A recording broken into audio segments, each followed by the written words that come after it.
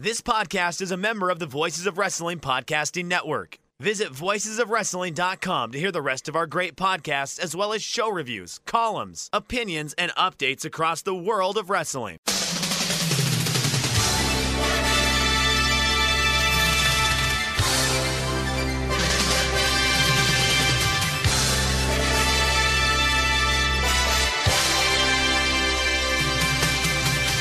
Hello everybody and welcome to the Super J-Cast. I'm Joel Abraham, joined by Damon McDonald. Now Damon, whilst this is a New Japan-centric podcast, I do want to take a moment at the start of this show today to talk about something non-NJPW related, because there was an incredible match that took place this past week that had me on the edge of my seat, a lot of our listeners too. You had the top guy in the company getting absolutely battered by his opponent, a proven killer, but the babyface is eventually able to pull through after a very long time. Some people thought too long, after taking a tremendous amount of punishment that would have kept down lesser men and show that pro-wrestling fighting spirit to overcome adversity, still come out on top. Honestly, Damon, it was so thrilling that it's surpassed Naito versus Okada as my match of the year. Full 5 stars from me. Standing and pacing in my hotel room. Let's give some love to the epic contest between Damon McDonald and COVID-19. There it is. I'm back and healthy. So, yeah, that was a fun 2 fucking weeks. I don't know what you guys did, but I had some fun with a virus, a COVID-19, the 19 version I got. Not the 18, I got the 19. And what a fun experience that is for everyone. Fuck me, right? but I'm on the other side of it, and we are okay. But yeah, it was both myself and Cheryl, as was noted. Cheryl was like, "You told everybody I fucking got it." I was like, "Yeah, nobody, everybody cares. People care about you, Cheryl. I know it's weird, but people care." Yeah, we got it. We were not feeling so great a couple days before Thanksgiving, and we were looking at each other like, holy fucking shit, this is, and cases in our area just have gone through the roof. And we looked at each other and we're like, we gotta get a fucking test. And yup. So we got in our state, we were able to get them delivered right to our house. And they were overnighted, and they were there, and we took it, and we mailed it back. And our Thanksgiving morning, Cheryl wakes me up and says, and she's got that look of, oh, what the fuck? And I'm like, well, what's wrong? I fucking have it. And I was like, oh shit. Let's check yours. And then lo and behold, it took mine a little bit to come in, results to come in, but same day. But before you got your results, David, were you sort of side-eyeing Cheryl? You're like, get away from me. Try not to touch her. No. Give me a kiss, darling. The way our house is laid out, like, there's no, what are we going to do? You know what I mean? Like, and at that point, we share the same, it's impossible. I knew I was doomed. I was like, I knew it. Because I had symptoms. And, yep. Positive, and then now we're staring at each other like, what the fuck? Because again, there are people that we've been around, Cheryl for work, and me with my friend who's building the bar, which is coming along fantastic. I was worried, like I don't want to get anybody sick. But yeah, it was a little bumpy ride there. I don't think anything too serious, but yeah, there were fevers that got a little high, and I lost my sense of taste and smell for 4 days, maybe. And that's weird. That fucks with your head more than anything else. And again, you overanalyze every cough, every wheeze, every sniffle, every fucking everything. So it's more of a mind fuck than anything else. And as I was telling Joel, it was, again, the odds are in your favor of you pulling out of it okay. But it did feel like somebody put a pair of dice in my fucking hands and told me, don't roll snake eyes. And my wife too. which is not a good feeling at all. So it's constant temperature check. How you feeling? How you doing? A million times. I feel. Look, if I will say this, if there are people out there that got it worse than me, that's terrible. That's not good news because I would not wish that on anyone. And obviously, at least in my country, we've had countless people die from this. So it was a little scary. I'm not going to lie. But we're good. We're on the other side of it. We got tests done Friday, and we're waiting for results. And Cheryl went back and said it was like inconclusive. So she's now fucking angry. Like she's got to get another test because she doesn't have it, but she doesn't not have it anymore. And then I'm just waiting for mine as well. So, but I feel good. I appreciate everyone checking. I'm surprised so many people have my fucking number. That's what I am. Be honest with you. But yes, I did receive tons of get wells and get betters and hope everything's okays and checking ins. And I can't possibly thank everyone, but I appreciate it even if you gave it a thought because I will say this, that if you do know someone who does have it, do check in because they do appreciate it. And it's scary. I'm not going to lie. There are times of doubt. So if you know someone, check in with them and do the same. Be safe. I don't know where I got mine. It wasn't like we went to parties. It wasn't like we got fucking, we hit the club. We literally go nowhere. So I'm not even certain about, for at least for me personally, like getting it while you're going shopping or getting it while just stay the fuck home if you can. Because we didn't get it. It didn't feel like we got it from human contact because I hate people in general. So I'm not hanging around a lot of people. I don't know how we fucking got it. And again, Cheryl is she's very diligent with this. I don't know, man. That's what I think, Joel, is the scariest thing is that I don't feel like we did anything that was outside of guidelines. In fact, we were dotting I's and crossing T's, and we still got it. That should frighten some people. You can't catch it by podcasting with someone, can you? I'm not going to get COVID through Skype, am I? Probably get anything else. I hope not. I hope not, Joel. Please wear a mask. We're glad to hear you better, Damon. But I do also want to give a shout out to our friends, Liam, moderator on our Discord, who... Oh my God, you hear this? Yeah, done his ankle in pretty badly. So, Liam, wishing you all the best, mate. Hope this our shitty podcast gives you something fun to do while you're in hospital. But yeah, it's just a bad week all round. This is not just a ligament tear. That was a pretty nasty, surgery is involved, correct? Yeah, there are a lot of broken bones, all the bones broken. Oh, so my really goodness. nasty stuff. How did he do that? He was bouldering. What the fuck is bouldering? I don't know. Is it something like rock climbing or mountain climbing? Why are you climbing a rock? You know what I mean? We get it. You're fit. You need to climb a rock. Don't climb a rock. Nobody listening to this climbs rock. Please, you're gonna hurt yourself. I know he was describing that. Oh my goodness, I didn't get to the point where he how it happened, but whew, ouch. Oh, yeah. This has not been a good year, Joel, has it? Can we officially put this down as a fuck shit ass eating fucking the worst year? Can we do it? Can we officially give it the crown? Definitely, and take solace in the fact that as soon as that calendar ticks over to January 1st, 2021, everything magically gets better. So hang on in there. Only 1 month to go. Thank God. I knew he shouldn't have bought that calendar. God damn it. All right, well, this is a New Japan Pro Wrestling podcast. And guess what? It is what? The 9th, the 8th of December? And the year is almost over. And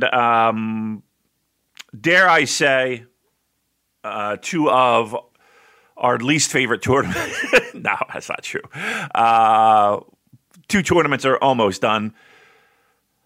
Thank God. We got Wrestle Kingdom right around the corner. I'm going to be truthful. It doesn't feel like it's right around the corner. It doesn't feel like the holidays are here. It doesn't feel like it. I don't know what's missing, but I'm sure we'll try to connect. Us being in Tokyo, Damon. That's what it's missing. I was thinking about that the other day, and that's a big chunk of it, because we would be getting ready to go. As well as many of our listeners would be getting ready to go, and that is not a possibility this year. And I will say this too: it's just weird that look, they're doing 2 nights at the Dome. I don't know how the fuck they're doing that. I still don't know. I mean, I was thinking about the idea of the card in my head, and I'm like, that's barely 1 night. What possibly it could be. I don't know. It just doesn't feel the same. It doesn't feel the same. But again, we're going to get through it, and hopefully there's greener grass on the other side. Well, I will say this, with holidays around the corner, with Christmas coming up, what better Christmas present than the brand new Scampy Club t-shirt, designed by the wonderful Tapler and provided to us, printed by the awesome Cobra Kawaii. You can find them on Twitter at Cobra Kawaii. That's 2 I's at the end, both with K, so KOBRAKAWAII, who are printing the Scampy Club t-shirt for us, and after Pro Wrestling Tees refused to do it. So I think I might just shift over all our designs to Cobra Kawaii, because they sent me a copy of it. Excellent quality. Personally, I think it's better quality than the Pro Wrestling Tees stuff. It's a bit more expensive, but I'm happy to pay it. I'm happy to support independent businesses, and I'm sure you, dear listener, will be happy with the results too. So please do check out Cobra Kawaii if you want to get hold of the Scampy Club t-shirt. I saw a picture of it, and it looked fantastic. I was super happy for it, because I know that's been sitting up your sleeve for a while, and getting that printed. I mean, and that's all out of your own money that you're doing this. A little vanity project for me and the cat. Yeah, I mean, so it's been a while, so I was glad to see that in physical form on a T-shirt. So yeah, if you want a way to support the show, support us, that might be a great way to do it. And if everything works out there, then maybe we do move some stuff. We haven't really focused on T-shirts that often in the year. Maybe some new designs, maybe some new things. Who's wearing T-shirts these days, Damon? I'm walking around my room naked most of the time. No, you're in salmon. You're like the salmon guy. I was like, whoa. I saw one of those pictures at the time. I'm a fashion icon, Damon. I mean, you were head to toe in it, though. I was like, it was like it was like a unitard of salmon color. I was like, wow, look at this guy. Look at Dad rocking it out. I don't think I own a salmon anything. You can pull it off, though. You look good. You always look good. You're too kind. That NJPW collection video, it's just popped in my head. The one with Taichi and Desperado just burying the whole fucking roster. I can't believe I didn't watch that sooner, because I saw the length of it. It's like 35 minutes. I was like, fuck that. I actually sat down to watch it, and it was a real treat. It's just hilarious. Just the pair of them just piling shit on all of their colleagues in the company. It's I think must-watch stuff if you're a fan of people being mean to each other. It is. I love a surly team that just doesn't give a shit. They were laying the hammer to a lot of people. So, and it's not over the top. It's not just them screaming and yelling and ranting. They're not subtle jabs, but they're very understated. So sarcastic, aren't they? Like, Taichi's obsession with Hikuleo. He's like, yes, Hikuleo is going to be the ace of my faction. Yeah, it is that. So if you appreciate that fine humor and you haven't seen it yet, definitely check it out. That is a funny thing. Couple of news bits. Our friend of the show, Dave Meltzer, reporting that Rocky Romero has been in talks with All Elite Wrestling about a possible deal with New Japan. I'm not sure how I feel about this, Damon, because there's a lot of really great wrestlers in that company, certain guys I would love to see work in the New Japan ring, like the Dark Order, because I'm a big fan of those boys. But having said that, I tune into Dynamite and watch their big main event, their big world title match between Kenny Omega and Jon Moxley, and I'm just, if having in their main event, in their world title matches, heel managers interfering and weapon attacks and things like that. I don't want them coming over and mucking up the New Japan IWGP heavyweight title scene with that rubbish, Damon. Yeah, we don't have that. We don't stand for that in this ring. How about that? I mean, if we're going to hop on, start off somewhere with a little pro wrestling talk. I watched it. They did a good job of making it feel important. That's for sure. And I tuned in. I watched, and I was left a little bit scratching my head with the involvement with Impact. I definitely see how it helps Impact. That's for sure.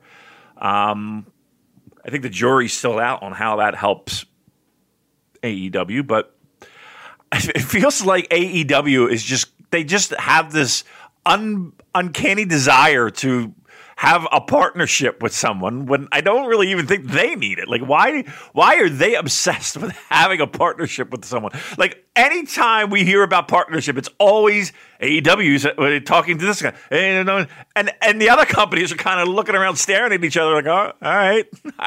Okay. It was weird. I mean, seeing Don Callis, I don't know if the wrestling world needs another company invasion angle, if that's what we're going with. Who knows? But look, I'm sure Rocky Romero has had conversations with Tony Khan. I'm sure of it. That does not necessarily mean a conversation equals a business dealings. I think Rocky Romero has the stroke in the company that could, have conversations, but obviously he's not going to be putting ink to paper. I don't think he would have that type of stroke. And if I'm not mistaken, I even read he was saying that, he probably talked to Tony Khan a month ago. So the idea of him in negotiations is a little bit of a stretch. Now, again, it's pro wrestling. Things can be worked out, and I'm sure things can be worked out quickly. I don't know. I just like how I can't believe we're going to get into this again. But if New Japan can't really reap the benefits of a partnership right now with what's going on in the United States, it's not like there's. It would be very difficult logistically to make happen. Now, if later down the road there are opportunities when viruses clear up and shit like that happens and travel restrictions are lifted, could we see something? We certainly could, but I don't think anytime soon. But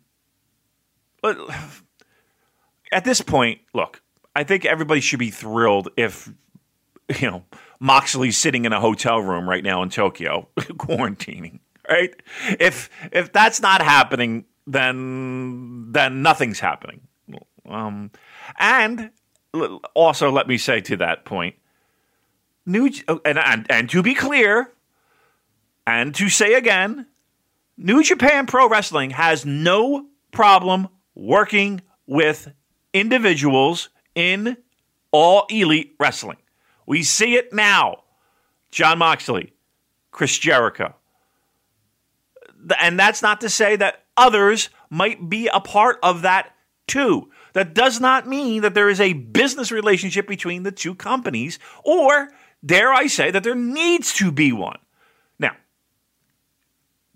does that mean that Rocky Romero hasn't had conversations with AEW? No, it doesn't. Does it mean that he has? I mean, he talks to a lot of people. And again, talking doesn't necessarily mean Tanahashi's showing up on AEW Dynamite. Right? Let's put it that way. And the last thing I will say about it, Joel, is I hope that this partnership succeeds in some way so that we never have to talk about an AEW New Japan Pro Wrestling partnership. But let that partnership grow and blossom and have Don Callis make all his dates and show up on time. Let's make sure that happens first. And then they can have a partnership that grows and prospers. And away we go, and we'll never have to talk about it again. Yeah, like if they actually do make a deal between AEW and New Japan, yeah, I'll be as excited as the next person. It's just all the talking about. It's the discourse that I can't stand, Damon. I'm just absolutely sick of it, and the lunatic fans on both sides. To be fair, I got no time for it. But yeah, I mean, ultimately, it's a decision would have to be made by top brass. You know, the likes of Kidani, Sugabayashi. So they're the people that have got to be convinced, not Rocky Romero. So. Wouldn't read too much into that for now. But you brought up the point about Jon Moxley, and Kenta is talking about Moxley a lot. There's a lot of funny tweets going around. Even Tony Khan did say that Moxley won't be working Wrestle Kingdom 15. So I don't know if he's just sort of being a pro wrestling promoter. How much does that definitely mean Moxley won't be at Wrestle Kingdom? Who knows? But it does seem a bit strange that Kenta would be talking about Moxley so much if the possibility of an encounter was not on the table, because it's pro wrestling 101, isn't it? You don't promote an angle that is not going to be happening. So what are your thoughts on the Moxley situation, the fact that Tony Khan said it's not happening? Well, I mean, I tend to believe that it's not happening. Just the logistics of it would be a little bit of a struggle. And again, I hate to get into quarantine talk, but he would have to quarantine, wouldn't he, for 14 days or 2 weeks or whatever the case may be. I don't know if that's something that he's willing to do. I mean, let's put it this way. He is a guy that, if anybody's willing to do shit to get shit done, he seems like the guy that would be the guy to be like, fuck it, I'm quarantining for 14 days. I'm there. But I don't know. For one night or 2 nights or 3 nights, if they are doing a dash right after the domes at that Tokyo Ward, the Tokyo Dome, whatever it was. So 3 nights. I mean, who knows? I mean, he doesn't have the title anymore. So the AEW title. So it does kind of free him up there. But again, is he going to do that? Is that something he's willing to do? I tend to think not, but there are a lot of factors that make it seem like it could happen. And over and above all of that he is still the IWGP US champion, right? He still has a title that he needs to drop. So I don't know, Joe. Give me percentages. Give me what you're feeling. 0. Give me a 1 to 10. Better. Give me a 1 to 10. Jon Moxley showing up Tokyo Dome. 1 to 10. I'll give you a 3 for that. Let me throw it back at you, Damon. Right. Give me 1 to 10. Kenta appearing on Dynamite. Huh. That's even more interesting, really.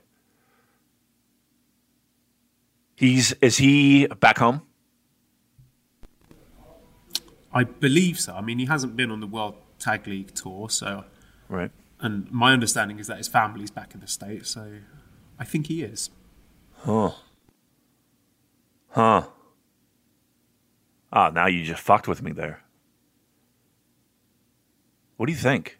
You think it's a possibility? I tell you what, that would be worse to me when it comes to the discourse. Like, that would be worse. That would be a nightmare. Just imagine.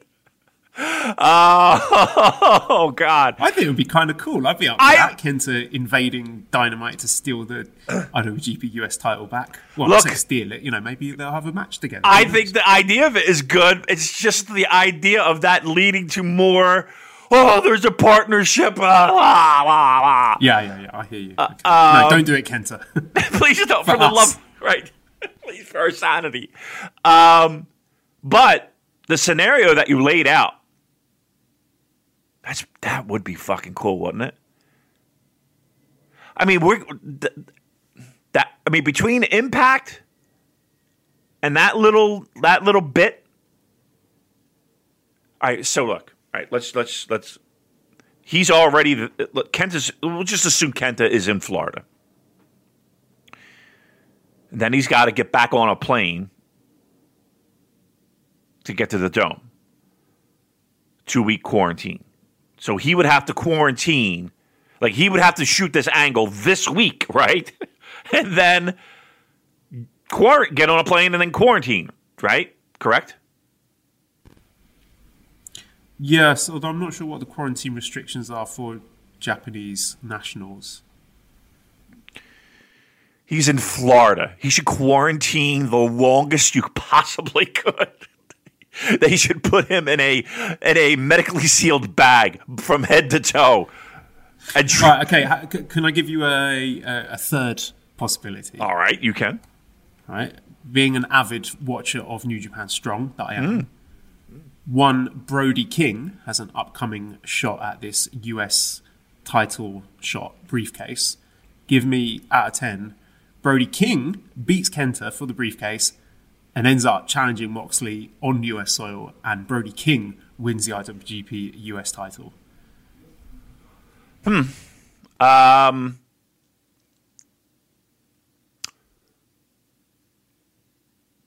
Is there a announced match between King and Kenta for the rights to the briefcase?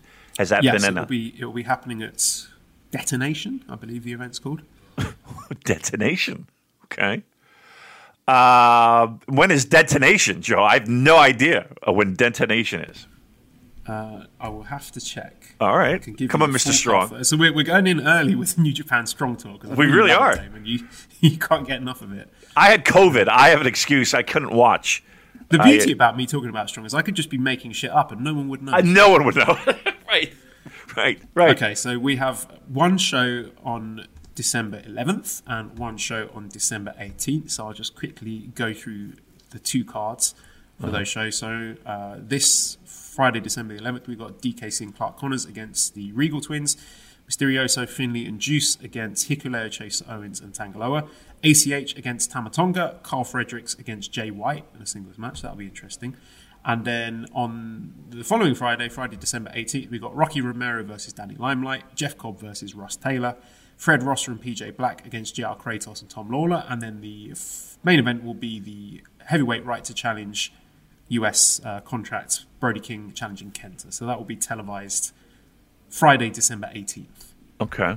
So we can assume that that's been taped already? Yes, I believe so. Okay. All right. And then Brody King would have to then challenge Mox, and that could be taken care of. And to throw another wrinkle into that, I believe Brody King also has a ROH title match against Roosh at roughly the same time. Sheesh. Double champion? Christ almighty. All right, so let me give you my percentages, 1 to 10. I'm going to go 2. I don't think, and I could be dead wrong, but I just don't see Brody King walking. Even though I know they do like him, I just don't see him being that guy yet to do that. In the same breath, I think Kenta would be an unbelievable moment. But even then, I just look, stranger things. David, we're putting more thought into the IWGP US heavyweight title than fucking New Japan does. So right now it's in a box being shipped back to Tokyo. I know. Trust me. Yeah. Yeah, but that would be interesting. That would be at least interesting. And again, it's been a fucking crazy year. So I would put nothing past either of those two promotions of having either of those two scenarios. I'm going to say they're low, but hey, let's surprise us. Let's rattle the world a little bit. Bring on the chaos. I'm up for it. I'm up for it too. What the fuck? Let's fucking do it. All right. Well, while we're still on Strong, just a little thing here. That two wrestlers who have been appearing frequently on Strong and picking up big wins, Alex Zane and Russ Taylor, have both joined WWE. So yeah, it's hard not to feel a little bit disappointed. It's not like I was expecting these guys to be in the G1 next year or anything, but they were wrestlers I enjoyed watching. I thought they were, relatively valuable to Strong, but at the same time, you can't blame them for wanting to take a steady paycheck with the state of US wrestling as it is at the moment. So don't begrudge them signing WWE at all. But I just, what the fuck are World Wrestling Entertainment going to do with these two guys? They're not. I will be stunned. I will eat my hat if they end up doing anything of note with WWE. So it just makes me wonder, what are they playing at? They're just hoovering up everyone that they can, and it's not that I'm particularly going to miss Alex Zane or Russ Taylor, but it's not a coincidence, is it, Damon? That as these guys are starting to build up a little name for themselves on Strong and picking up wins over guys like Rocky Romero or whatever, that suddenly WWE comes swooping in, or am I crazy? Am I being paranoid? No. I mean that's been WWE's game plan for quite a while now, hasn't it? It is disappointing that and I get it. People kind of feel like you're using New Japan platform to make a name for yourself just so that you can go sign with the big boys. I don't blame them at all. Let me be clear, right? I think if New Japan really valued them, they would have offered them a permanent deal. Maybe they did, and maybe the guy said no to it. So again, I don't want to accuse these wrestlers of selling out or whatever.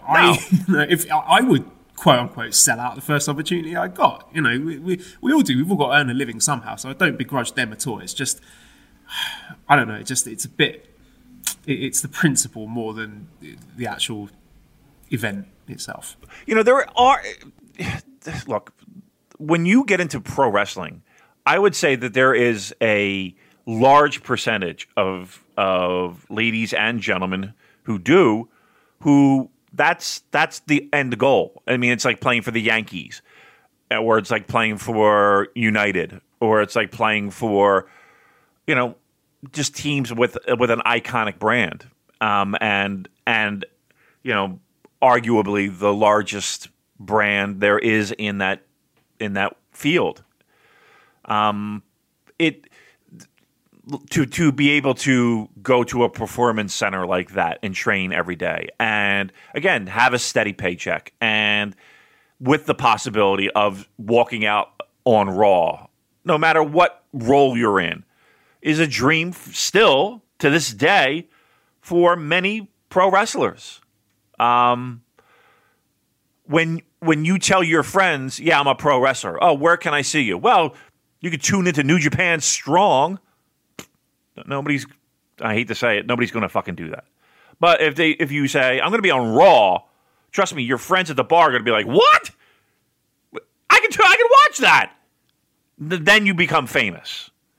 And there is something to be said about that. So, and again, you're right. Even where else are they getting steady work?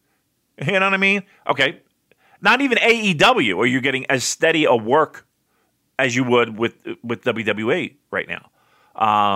Just knowing, the Performance Center and everything else. How can you blame them? How could you point a finger? Good for them. But yes, it does suck that, you make a name off of a New Japan platform, and here comes somebody writing a check. But that's been that way for years. It's been that way for years. Every fucking promotion knows it. Every promoter knows it. Every indie promoter knows it. I hate to say it, but it's just like if you're an indie pro wrestling promoter, if you're like an MLW or I don't know, just fucking somebody who runs shows, an AIW or whoever. You got to know if you have somebody who has even a a sliver of potential, and they're making a little bit of a buzz, you probably have a shelf life of about 4 months of using that dude or young lady. Right? That's got to suck. That's it. That's what I'm thinking now. Every time I watch Strong and I see someone start to build up a bit of steam, get some wins, I'm thinking, it feels like a time bomb. Yeah, don't say anything. Don't say, Mr. X was good. Right? I know. Right. Because it's like 4 months you got, and that's it. You know, then the offers come. Here comes Steven Regal with a blank check. Speaking of Steven Regal, we haven't seen his son that often, have you? I haven't. On running ringside. No, I haven't. I don't know if he's in the country or he's been hidden in the dojo or what. I'm not sure about that. Haven't seen him. Haven't seen that one in a while. But anyway, yeah, that's the state of pro wrestling right now. So there's not many options. Not many options. So, not to beat the dead horse, don't blame the wrestlers. Don't hate the wrestlers, hate the game. How about that? Huh? How about that old school reference? Right, one last question here. Sean says, should Moxley not return for Wrestle Kingdom, could you see Kenta versus Shota Umino match? So obviously Shota had the connection with Jon Moxley. He had been on excursion in the UK, but no one has heard from him for a while. Do you think he is due a return? Could Wrestle Kingdom 15 be the place? Is it Wrestle Kingdom? Yeah, Wrestle Kingdom 15 be the place to do it?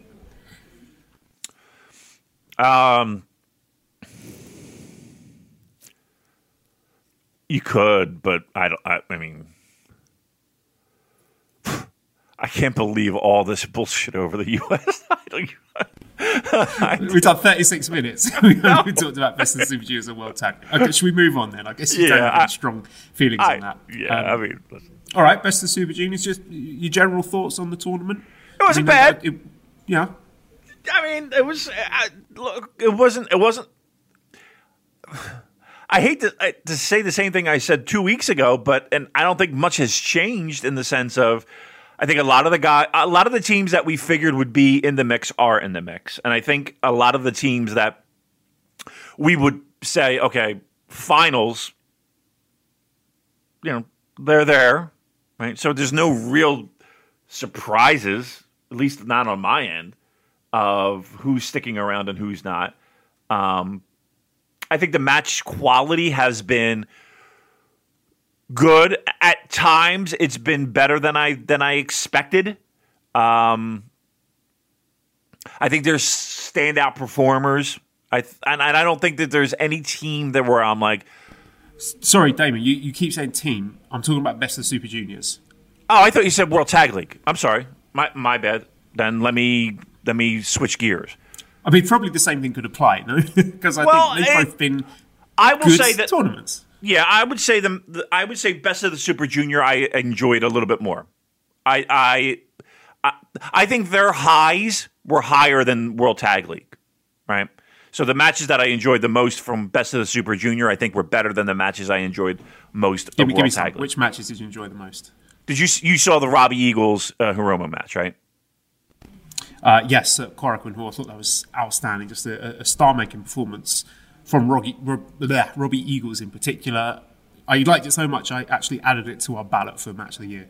Good, because I did enjoy that a lot. And for me, that's been my favorite match of the tournament.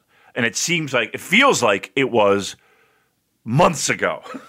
It really does. Because I know we didn't talk about it last week because we didn't do a show, and I don't even think we talked about it the show previous. But I think Robbie Eagles had an outstanding performance, even though the point totals didn't really match up. I don't think there was any like when we talk about these tournaments, I don't think that there are people that are like. I think it would be more of something sticking out like a sore thumb for a team to be not good. And I hate to be negative because we're a positive show. We're the new positive show, by the way. In case you didn't know. We're the real WrestleJoy. yeah, right. You know what I mean? Like we're not racist, but yeah, we're carrying the torch. We're carrying the torch. there were not bad performances. Like, give me the worst performer, best of the Super Junior. Watto? I think And he Bushi, he wasn't terrible. He was just Bushi. Right. You know, he just half the time looks like he doesn't care. He is capable of putting on an entertaining closing stretch if he's in the mood and if he's with the right partner. But more often than not, the first half to 2/3 of his matches are as dry as toast. So I can't bring myself to get enthused about it. I mean, a lot of people are going to point to Master Watto, who I thought was decent, but he did flub some spots that drew attention to them in a way that, you know, lots of GIFs were shared and people are looking at these GIFs on Twitter thinking, oh, this guy stinks, and they haven't watched any of his matches. So I think it's unfair to judge him based on those screw-ups, but at the same time it's a little bit concerning because there is a bar for quality of being a New Japan wrestler. Like that sort of stuff doesn't usually happen in New Japan matches. Right. There's a baseline of quality that a lot of people are looking at these watches and thinking, you know, is Watto up to scratch? Because this is not, these are not isolated events. It does keep happening in his matches, but I think they are casting a shadow over his overall performance, which I thought was pretty good. I thought he improved throughout. He grew in confidence, and I thought by the end of the tournament, I thought that like his match with Hiromu on the final night was really, really good. And you know, admittedly, he's against Hiromu. Hiromu has good matches with everyone, but I think it was he's obviously got a bit of a push there. He picked up 8 points, which he had a main event. He won a main event against Desperado, who's in the final. So I think he was given a bit of rub there with the booking. So I can't throw him out yet. I can't say that he's trash. No, but and you did bring up the good point of, okay, the flubs. And again, everybody makes mistakes, everybody flubs, but do they? Right? Because if you go through that entire tournament, it's not like, you know, you're seeing Taguchi fucking make those type of... Yeah, he does it more frequently than anyone else on the roster. Right. That's the truth.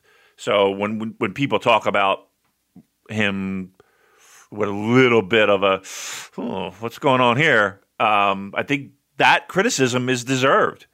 Does that mean he's a terrible pro wrestler? No. That just means that there's something's not clicking. And when something doesn't click in that regard, that's where people could get hurt and injuries can occur. And trusting the partner, your dance partner, becomes a little bit, am I going to take this fucking move from this guy? Am I going to not take, you start going into thinking about yourself and your safety. If you're in the back watching that on a fucking monitor, like, okay, I ain't doing that spot with him. So, you got to have that. You got to have that trust. And if you don't, that's hard to have a fucking great match with a guy who, a flub a match. That's not good. You don't want that. Give me Desperado. What were your thoughts of Desperado this match? Yeah, that's what I wanted to do, actually. Go through just briefly each of the guys and you give me your thoughts. So let's go from the top there. Desperado was top of the pops with 14 points.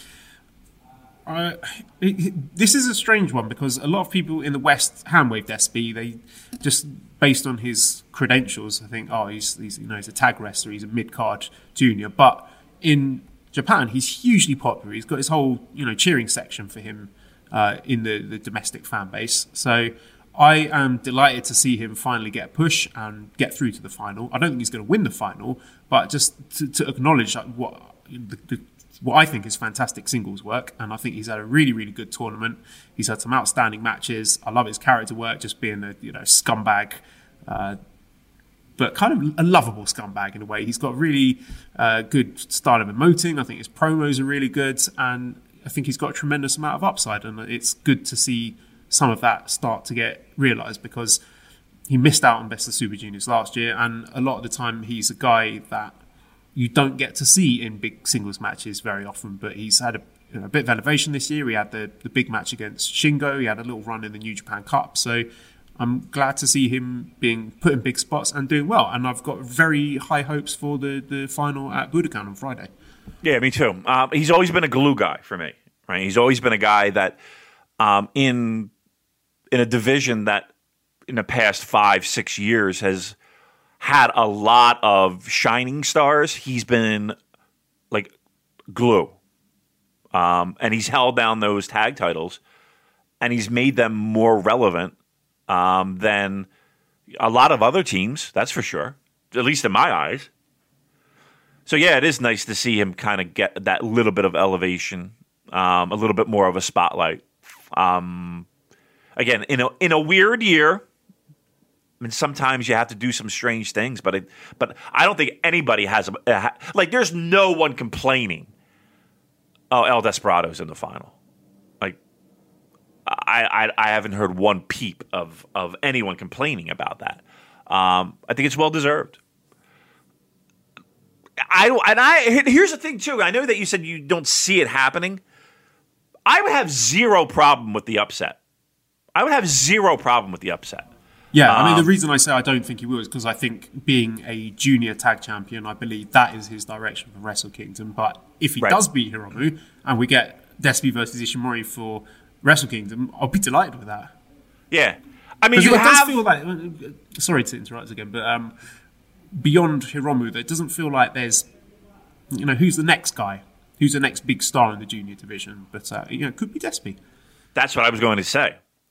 In years where we've had countless options, it felt like, this year really doesn't. Again, you got Ishimori at the top, and we're assuming that Hiromu wins challenges and wins. If Desperado is occupying those junior tags, where do we go from here? Are we going to just see a constant revolving Ishimori? Is Robbie Eagles finally going to get a little bit of an elevation? We're assuming Wato and Taguchi, right, for tag titles? Yes, I think so. That's been the implications with the backstage comments. Right. Given that Despy had 2 losses during the tournament and they were against Wato and Taguchi. Right. So let's just go with the idea of Hiromu winning. Do we now look to the Super J Cup? I almost said Super J Cast. Every time I see it in print, I think people are talking about us, and they're not. They're talking about the cup. Do we look to? We should get those jackets, Damon. The gold jackets, but with Super J Cast on the back instead of Super J Cup. That'd be fucking rad, wouldn't it? I'd be down for that. Can I have a 2XL, please? Yeah. Speaking of which, and I think I saw it off of your tweet. Did you see that fucking hype video for Leo? Rush, yeah. Can we come on to that? I've got it. We will come on to Super J Cup later. Okay. Let's stick with Best of the Super Juniors. Yep. So if we... But I guess my question is that, are we looking to that tournament for the next challenger for Hiromu? Yes, I think so. Okay. Well, or it could be some of the defeats that Hiromu took during the tournament. Well, I suppose one of them was against Despy, and the other defeat was against who? Who else did Hiromu lose to? Sho. Yeah, he lost to Sho, so it could be Sho. I don't want Sho in the fucking juniors. Again, we talked about it a couple weeks ago. If you're going, he just as I know it was logistics, but he was just in the fucking New Japan Cup, did well, fighting for the Never title, got there, missed it by the hair of his ass. Now he's fucking in the middle of the pack in the fucking Best of the Super Juniors? I don't think that's fair. I don't think he was in the middle of the pack. He got 12 points, which was just behind the leaders. He's not enough. All right. But he's not. Are you happy with that? I'm surprised because I thought he was going to make the final, given the year that he's had, and you're in a situation where Yo is on the shelf with his injury, that this might have been the time where you pull the trigger on Sho. So that is my question mark. If Sho doesn't get it this year, when is he going to get that push? Is he going to get that push? Know what it feels like to me? I think he is valuable to the junior division because he brings something different, because he's a chunky boy, he's powerful, and he wrestles a different style to a lot of the juniors, which I think makes for interesting stylistic mixes. And I think he's been very, very good indeed in this Best of the Super Juniors. Yep. So I'm not calling for him to be elevated to the heavyweight division, because I think there's a lot of upside to him as a junior. Yeah, I want him up. I do. I think there's more. I think there's more upside to him up from the juniors. And to me, it feels like they're waiting for Yo to come back so that they can do something to officially crown him. And I don't know if that's... Wouldn't that be nice to see a Yo heel turn? Yeah, I mean, maybe that's the direction you go. So you have Hiromu win the title, and then at some point Sho defeats Hiromu for the junior title, and then the returning Yo can turn heel and have a little program with Sho. I mean, we're booking out every one of these fucking minor titles, Joel. I don't know. I mean, we had the whole year booked for all these: the U.S. title, the junior title, the tag title. I mean, what else do they want us to do? Well, I'm exhausted. Do they know I'm coming off of COVID-19? I can't come up with everything. Not paying us enough, are they, David? No, they certainly are. Nothing. You know what? No, I was going to say something ridiculous. Never mind. No. All right. Let's talk about Hiromu then, who has also made it through to the final, and he has been outstanding in this tournament, as expected. One of, if not the best wrestler on the planet. So charismatic, and just day in, day out, just going out, having bangers with everyone that he meets. And for me, I think is making a late but strong push to be in the conversation for New Japan Wrestler of the Year. Ooh. I'm annoyed that I have to preface Wrestler of the Year with New Japan, but there's idiots out there who don't realise we're a New Japan podcast, Dave. And so what did you think of Hiromu's tournament, and do you have him in the mix for Wrestler of the Year? I think he's had an outstanding tournament. And I think that I don't want to say by a country mile he's the best, but there is, to me, a sizable distance between Hiromu and everyone else in the pack. Agreed. On a consistency basis, right?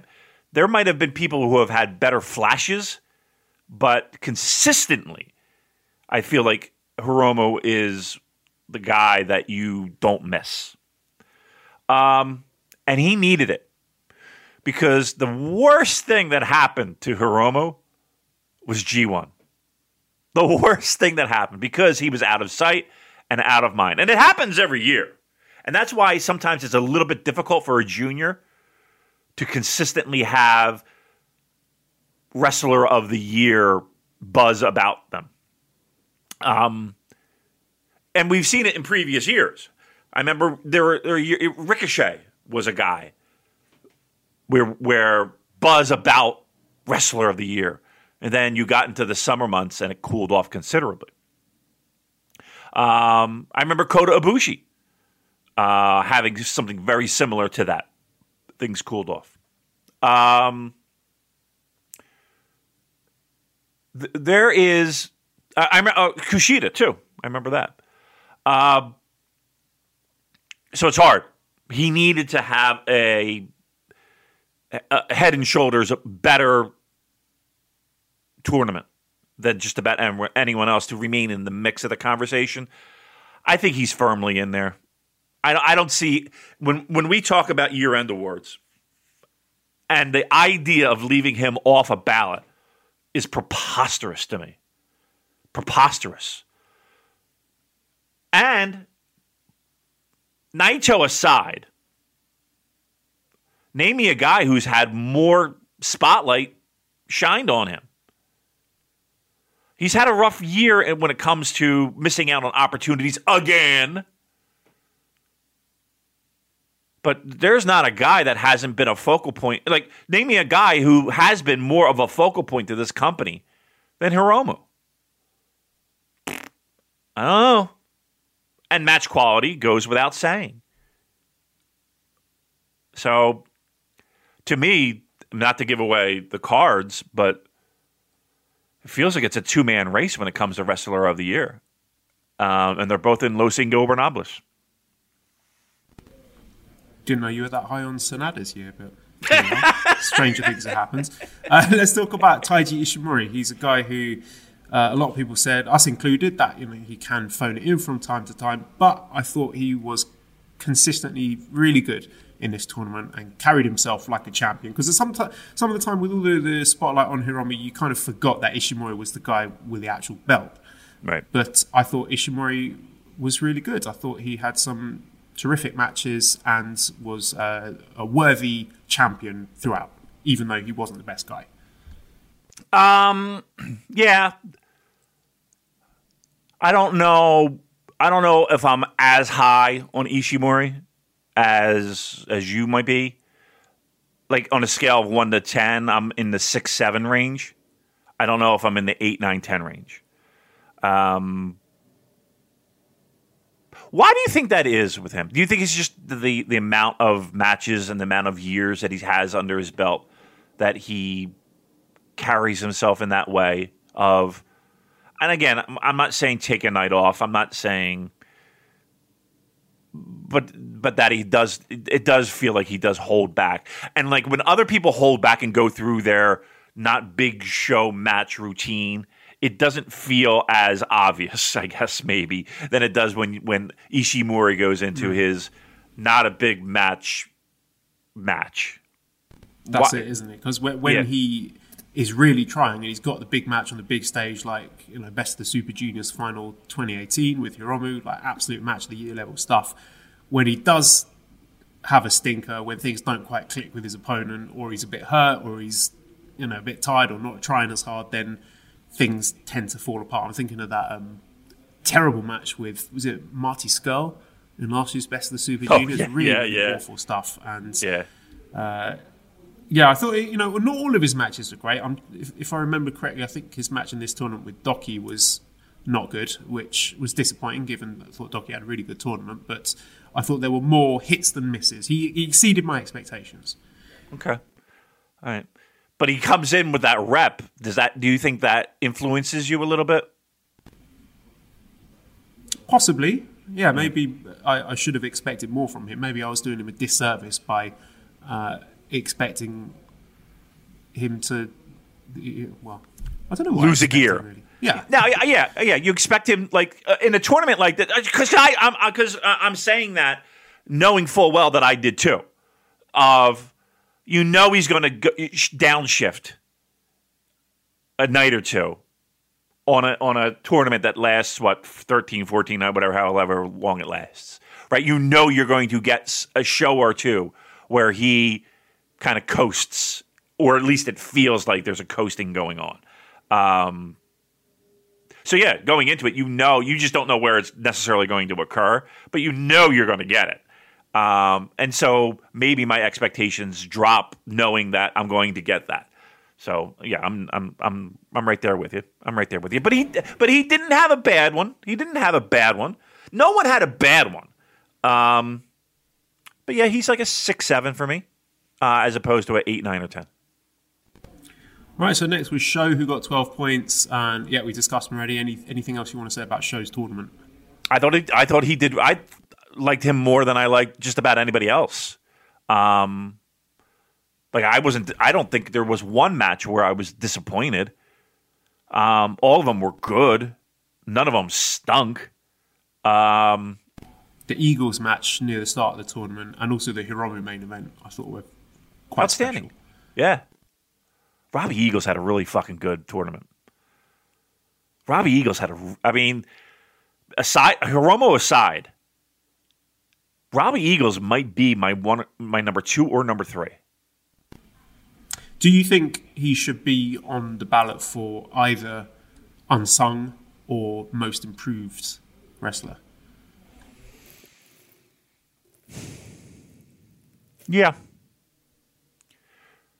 But here's the thing. Both? Well, it's hard because his body of work consists of this tournament. You know what I mean? Like, so maybe the case is unsung then, because he's not been given as many opportunities as other guys. Yeah, but it's not like he's only got 8 points here, but night in, night out, he's having excellent matches.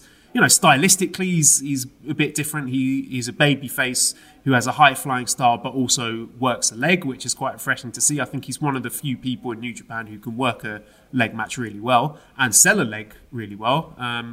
I can't remember which match it was off the top of my head. Maybe it might have been the Despy match, but there was some very good knee selling from him there. So he's a guy who doesn't get the big showcase spots or the big wins or title wins or anything like that, but he is just, you know, quietly going in there every night and doing incredibly impressive work.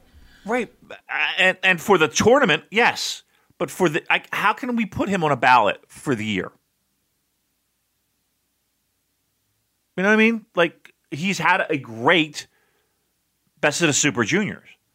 This is the only time we've seen him in a New Japan Pro Wrestling ring. How can he be unsung at this point? You know what I mean? What are we going to do? Have him win the tournament? I think he's right in the role where he should be.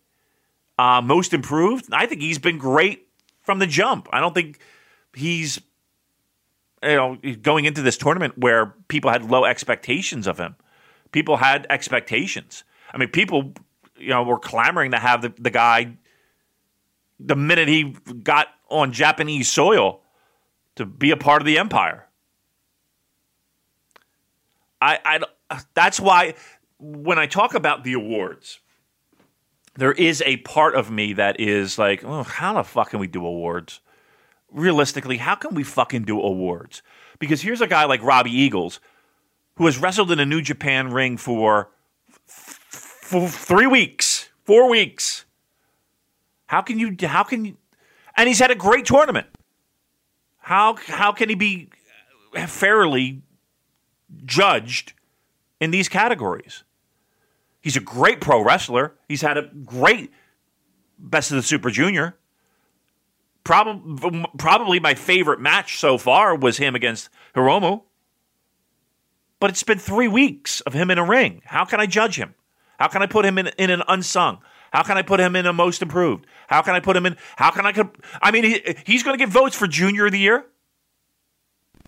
No, I can't in good faith put him in Junior of the Year, but I thought, well, maybe we'll stick him on one of the other categories and let the fans decide.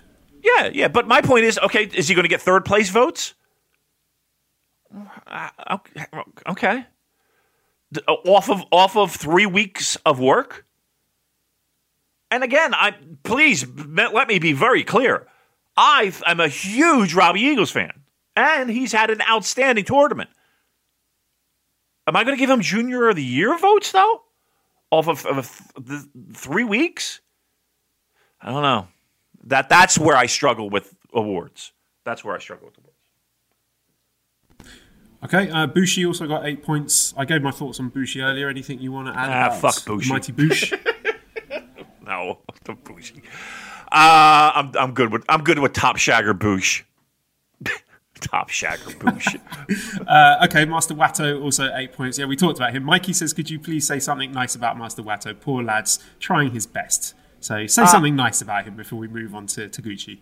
Okay. I thought he was of all time, he was one of my favorite young lions.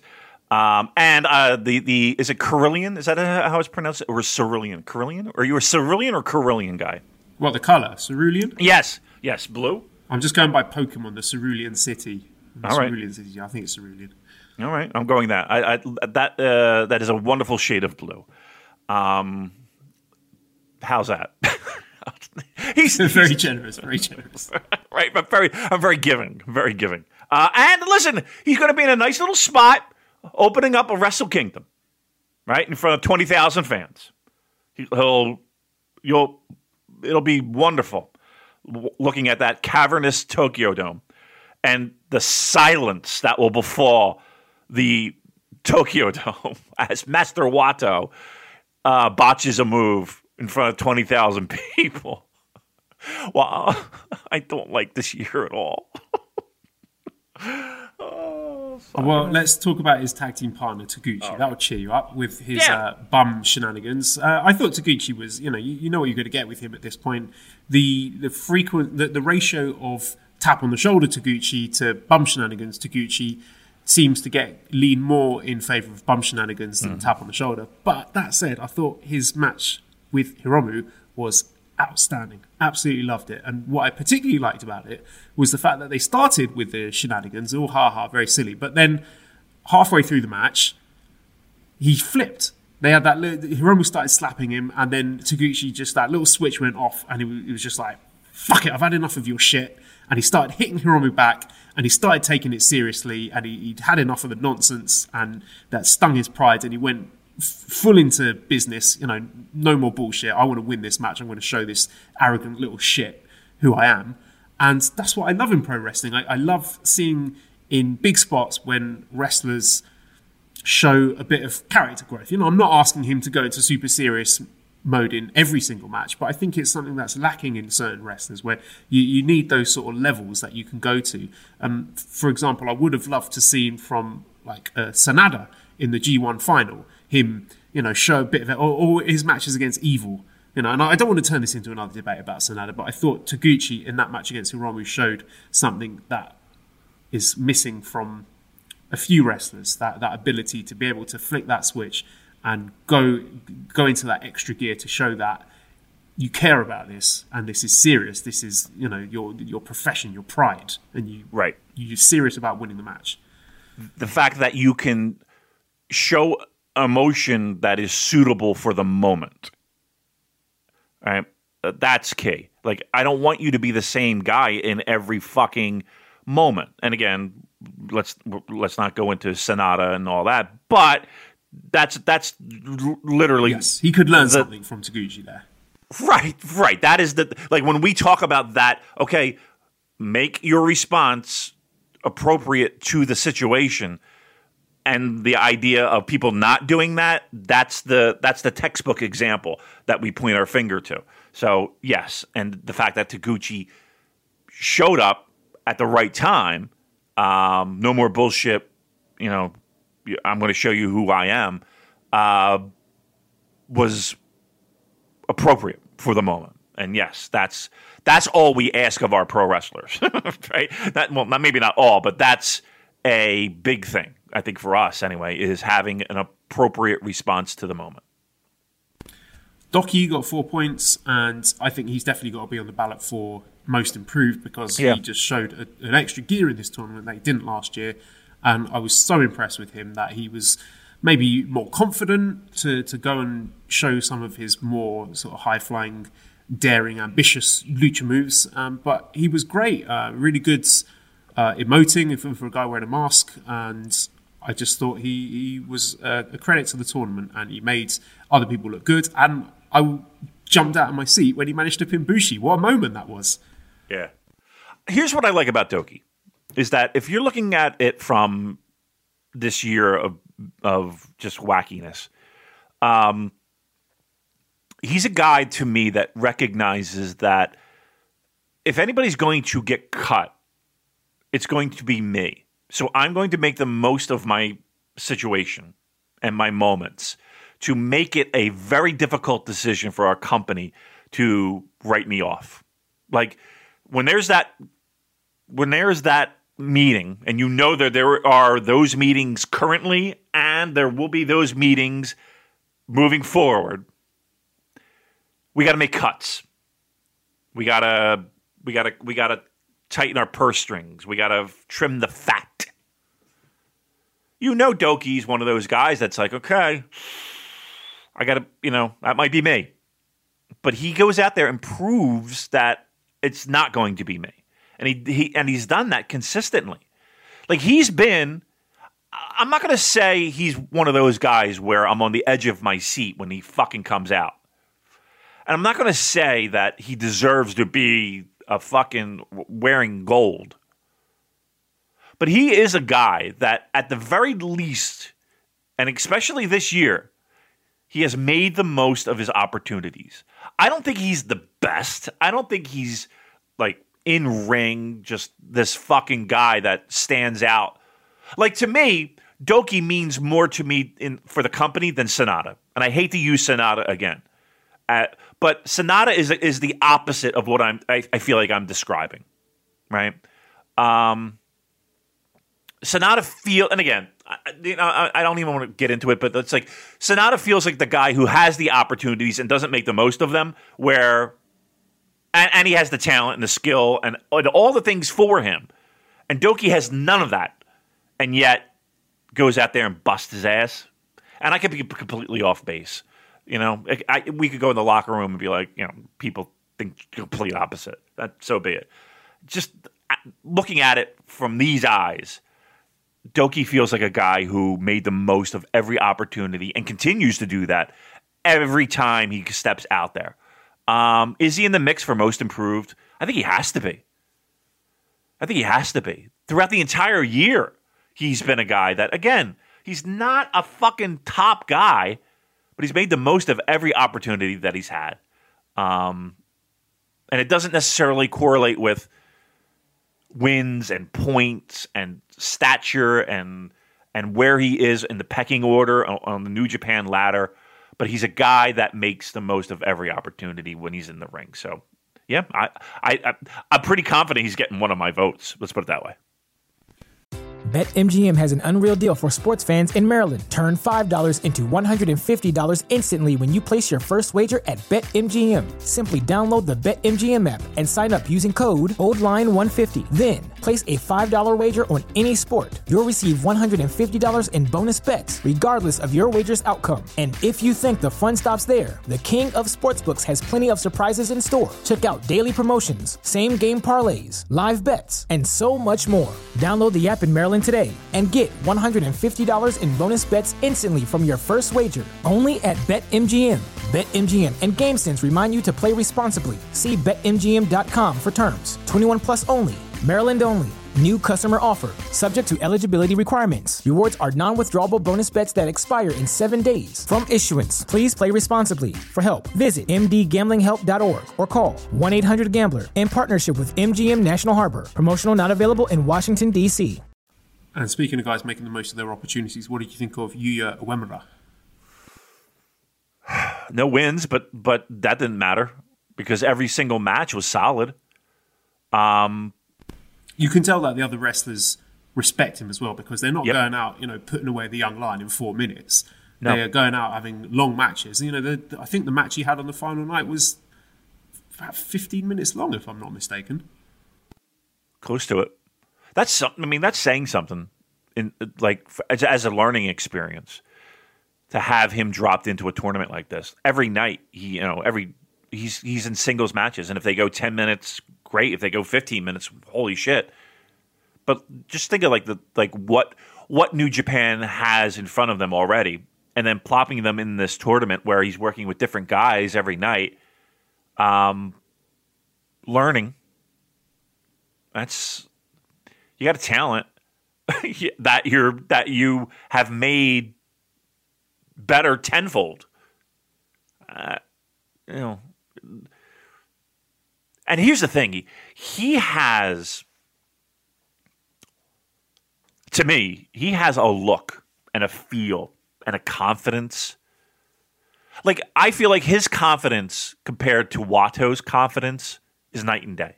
Don't you think?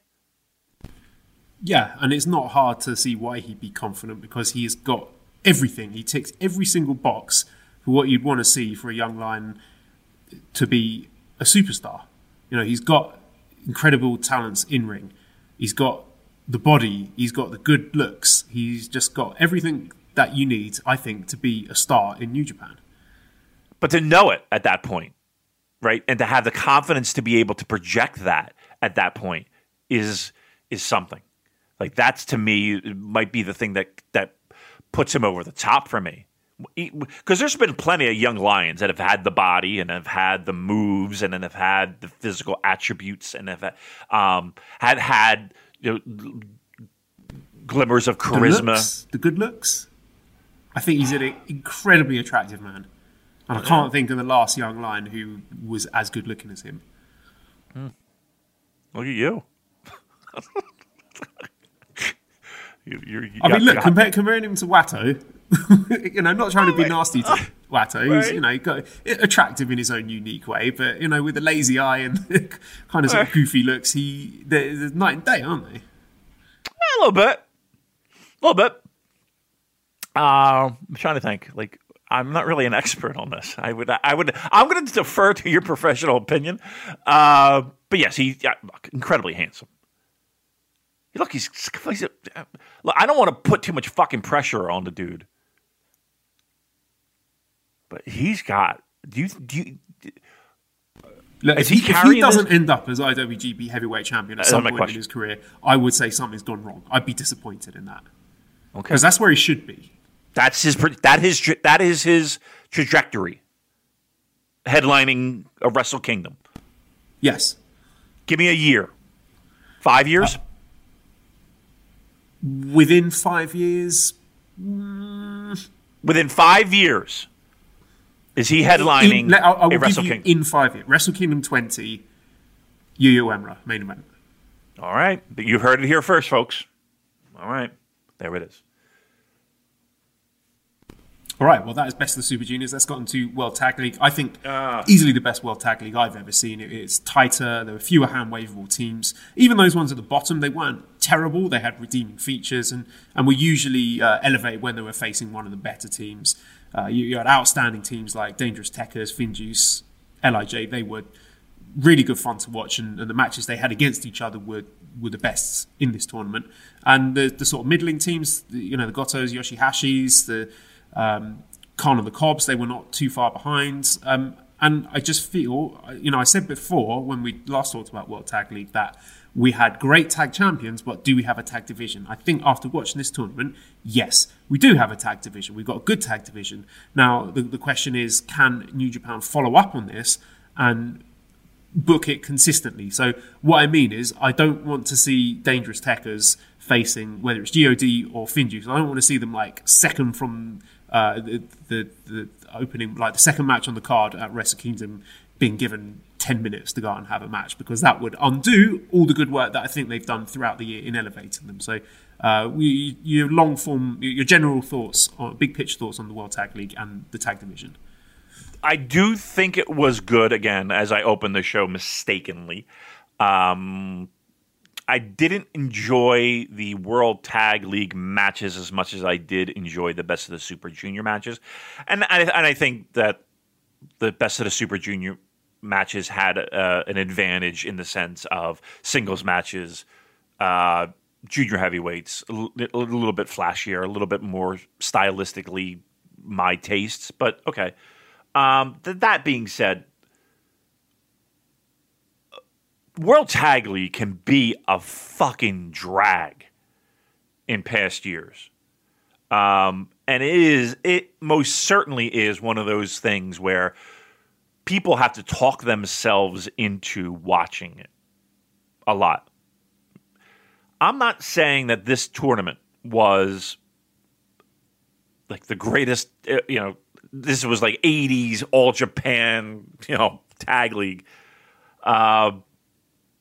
But what we did have was what to me felt like fresh matchups, fresh tag teams that didn't feel like they were just shoehorned in together.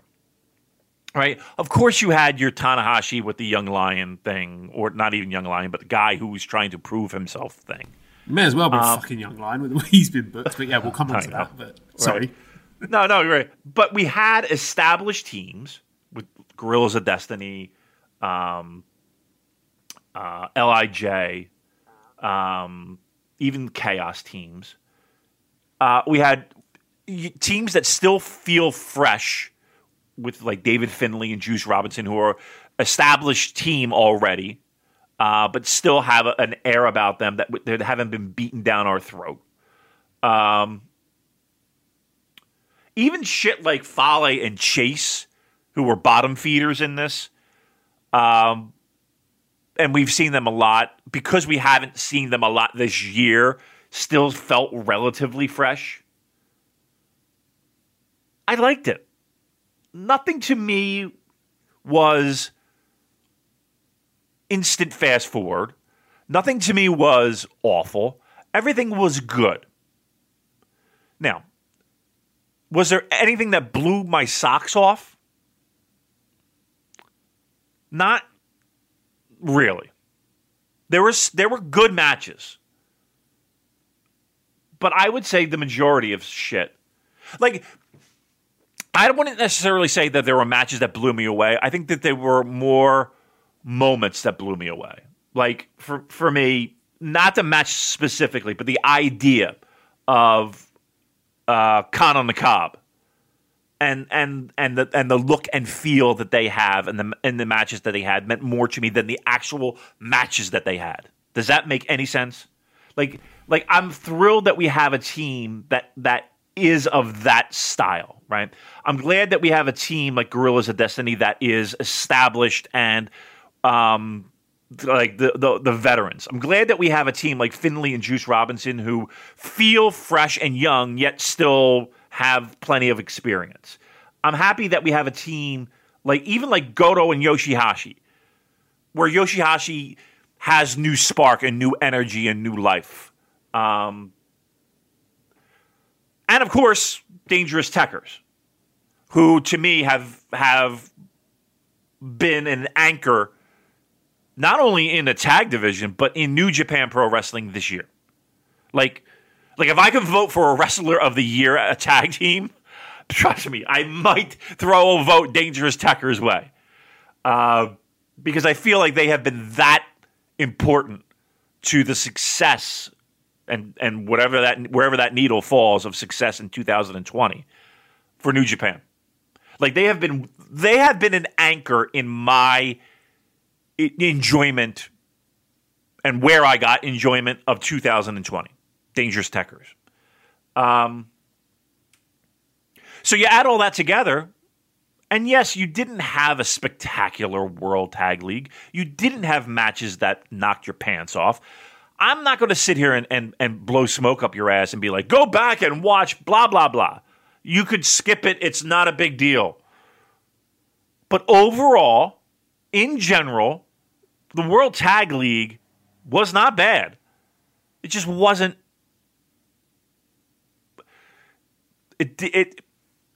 You got solid gifts under the tree. You didn't get a bike, right? There's nothing that popped. You know, there's no. You got a good tag league.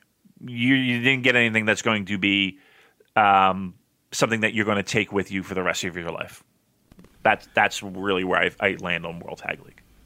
One interesting stylistic thing that I think they did this year was in arranging the teams. They had seemingly on most of the teams one hoss wrestler and one sort of technician wrestler. So each of the wrestlers had one guy who was going to do the sort of strong style slugfests, whether that was Tangaloa or Taichi or Shingo, Ishii, Goto, Jeff Cobb, Evil, Hinare, which meant that in all of the matches, well, most of the matches, you would have those two guys facing off at some point and have sort of stylistically a little break in the match, which I thought was a really smart thing that they did. I don't know if it was intentional, but it did stand out to me that you did have those moments in a lot of the matches, which I enjoyed a lot. So let's just quickly go through the entrance then. So Finjuice got 12 points. They made it through to the final, and I think they've really stepped up another level here. And the commentary did a good job getting over this idea that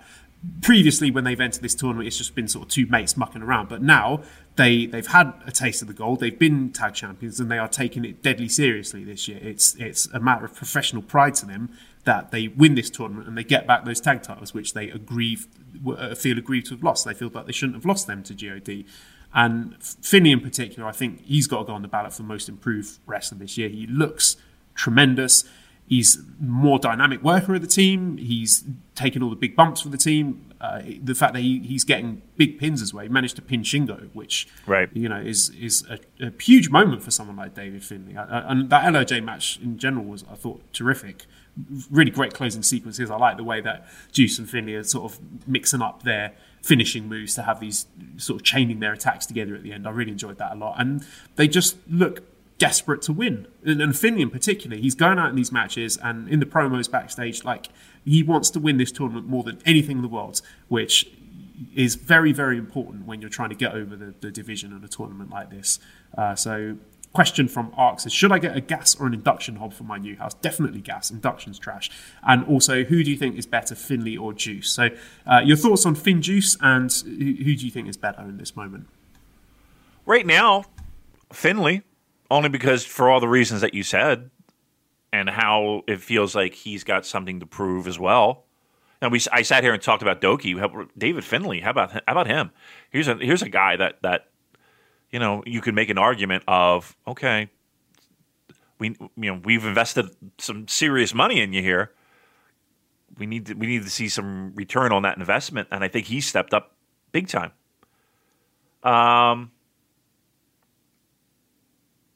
I think that if I'm a betting man, it feels like they're on their way to a World Tag Team title match at Wrestle Kingdom. Let me ask you this: is there? And again, my math is never really strong on this. There's no way we're doing a 3-way dance, right? I don't want to rule it out. I hope not. I think the match is Finn Juice against Dangerous Tekkers. I'm begging. Because because the problem is that I see God in the mix. The ghost at the feast. You know what I mean? Well, let's talk about God now that you've brought them up, because I think they have been trying harder than they usually do. In particular, Tangelo. I thought Tangelo's looks great. Like I've said before, he is leading into being the hoss of the team, and I think that's given probably some of the best moments of their matches when he's been slugging it out with people and suplexing people and just showing that he's a big beefy boy. So a lot of talk that he has surpassed Tama Tonga in the team. But even though they have been trying harder, and they should be trying harder because they can probably see the lay of the land and see a lot of teams that could easily overtake them in the pecking order for the tag division, that maybe they've been resting on their laurels a bit. But it does feel like there is still a hard ceiling on the quality of their matches. And I was disappointed that they have made it to the final.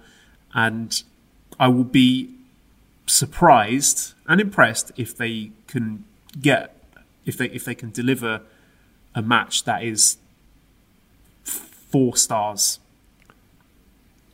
in that final against Finn Juice. I'll be surprised because it just seems that where the stars align and you get them at their very best, you're sort of topping out about 3.5. They work together well, though, don't they? Those two teams. So. I think so too. I think it'll be better. They're not as fun to watch as Dangerous Tekkers or Finn Juice or Shingo Sanada. So 4 stars is your ceiling. 4 is your ceiling? If they put on a 4-star match in that final, I will be pleased. Cartwheel deathmatch? I haven't got space to do cartwheels anymore, David. You got a big courtyard out there. You got plenty of room. You can go outside. So you're feeling confident? You think that God are going to knock it out of the park at Budokan? Sir, I survived COVID-19. I survived COVID. I'm ready to gamble anything. I'm ready. I'm saying David Finlay, the performances that he has had so far, along with Juice Robinson against God, who, again, I will say, I feel like they have good chemistry together. If you're setting the bar at 4 for a World Tag League final, I'll take the over. Let's make it interesting. Mm-hmm. I'll take the over on 4. Okay. And again, same rules apply. We need 3 respected wrestling opinions to again the total rankings over 4. So if it's 4.25, I win. Who are we saying? Dave? Are we saying VOW? And give me a third. Unless you want to use like a cage match or one of those applications that no. I mean, I think it skews a little bit sometimes. Like there's a lot of very Nicole. Booze Leprechaun. Oh, and do booze? Mm-hmm. All right. That fine. I would agree with those terms. So, Nicole, Booze Leprechaun from our Discord, the leader and ringmaster. David J. Meltzer Jr. at Juno.com. And I don't even think it's J, but I don't know why everything's J. And collectively, Rich Creach and Joe, the king of all wrestling media, Lanza, who does more Patreon than just about any human being I know. They will be the deciding factors in this cartwheel death match. Now, if Joel, I win, of course, cartwheels on your end. What do I have to do? Am I doing a cartwheel if I lose? I don't want to make you do a cartwheel, no. So I've just come off COVID-19. I don't know if I have the strength. How about this? Can we think of something else? Can the listeners maybe come up with some stakes for this? Because I'm scared about doing a cartwheel as well. I'm worried I'm going to break my neck. And I know we'll wind up like fucking like in a hospital bed with our ankle shattered. Jeez. Let's. We're going to call it a cartwheel death match, but we'll figure out the steps. But let's have a little wager. Let's have a little star wager, and we'll make it interesting because why not? It's 2020. All right, so what have you thought about GOD in this tournament then? And let me ask you a question from Anwar. He says, now that Tanga has surpassed Tama, should he ditch him and go solo as part of the Never division? And Lawrence says, should they put Tangaloa and Finley in the G1? So your thoughts on GOD and Tangaloa? Don't we still have Bullet Club Dissension and Bullet Club fucking Civil War that we're looking forward to? Right? Isn't that going to be in the mix somewhere? I wouldn't be surprised if that plays a factor in this. I'm not saying GOD's breaking up, but why not? I doubt it, though. And here's the thing, too. I'm not even 100% sold that anyone is overtaking anyone else. Do we really want a Tangaloa? No, I'd say run? Finley, yes to G1. Tangaloa, no. I need to see more. Let's have a little run in the New Japan Cup. Let's see what he's got. Right. Let's start there. Let's start New Japan Cup. I got no problem with a New Japan Cup. Stick him in. Let's see what you got. Singles. And then we'll decide from there. Finley, I got no problem with either or. All right, Dangerous Techers also on 12 points. I think they have been far and away the MVPs this tournament. Just put over the people that needed to be put over. They've elevated the mid-card of the division. I love Taichi choking everyone as his hot tag spot. And, they're even having quality matches with teams lower down the pecking order. The likes of Evil and Udro, they're going to have really good matches with. So they're just raising the bar for everyone. And a lot of the time, they have been working babyface, which has been quite interesting. And, I mentioned to you that it seems that Suzuki is going to kind of be repositioned as the sort of face-leaning tweener unit, if you were taking that spot that LIJ were previously filling. And I think Dangerous Techers in this tag league, the way that they were wrestling against the heel teams, certainly gives evidence to that. And they are still talking about Gorillas of Destiny. So make of that what you will, that even after they face them, they are still firing shots at each other. But what more can we say about Dangerous Techers? Because brilliant, aren't they? Yeah. Tag team of the year for me, easily. I think that the conversation will be who's number 2. And a highlight of the World Tag League. And, what more can be said? I think... for us, I don't think there's any... who would be second place when it comes to the tag division for for performance throughout the year. They kept the company interesting. They were the most interesting program for a long bit in the beginning of this year and the middle of this year. So and they've held on to those titles, and the matches have been fun, and the backstage promos have been pretty great. Yeah. I mean, I think it's the conversation is about who's number 2, and I think there's a big distance between Dangerous Tekkers and everybody else. So, all the roses, all the flowers, Dangerous Tekkers. The LIJ team got 10 points. Shingo and Sanada, I thought they were really, really good in this tournament. I think they complement each other's styles really well. The sort of more languid style of Sanada and the fiery, hard-hitting style of Shingo, just perfect balance there. And dare I say it, I am enjoying Shingo very much as a tag wrestler. I think I was kind of getting burned out on his particular style of big singles match, so it was refreshing seeing him doing something a little bit different. And Sanada, I think, is much, much stronger as a tag wrestler, and he seems to be enjoying himself more. He just seems like, he's smiling a bit more, he's having fun out there, so I don't know if the pressure of being a big singles star was getting to him, but I just think this LIJ tag team has been a big success. I hope they stay together. I like it. I like them more than I like Sanada and Evil when they were doing their thing. Do I prefer Shingo more of a tag wrestler? I don't know. I to me, Shingo is more valuable as a single. I wouldn't want to see him, and I say this loosely, I don't want to see him stuck in a tag situation. I feel like he's one of those guys that, like, he's a guy that can deliver that important post-intermission banger of a match that you kind of need and expect.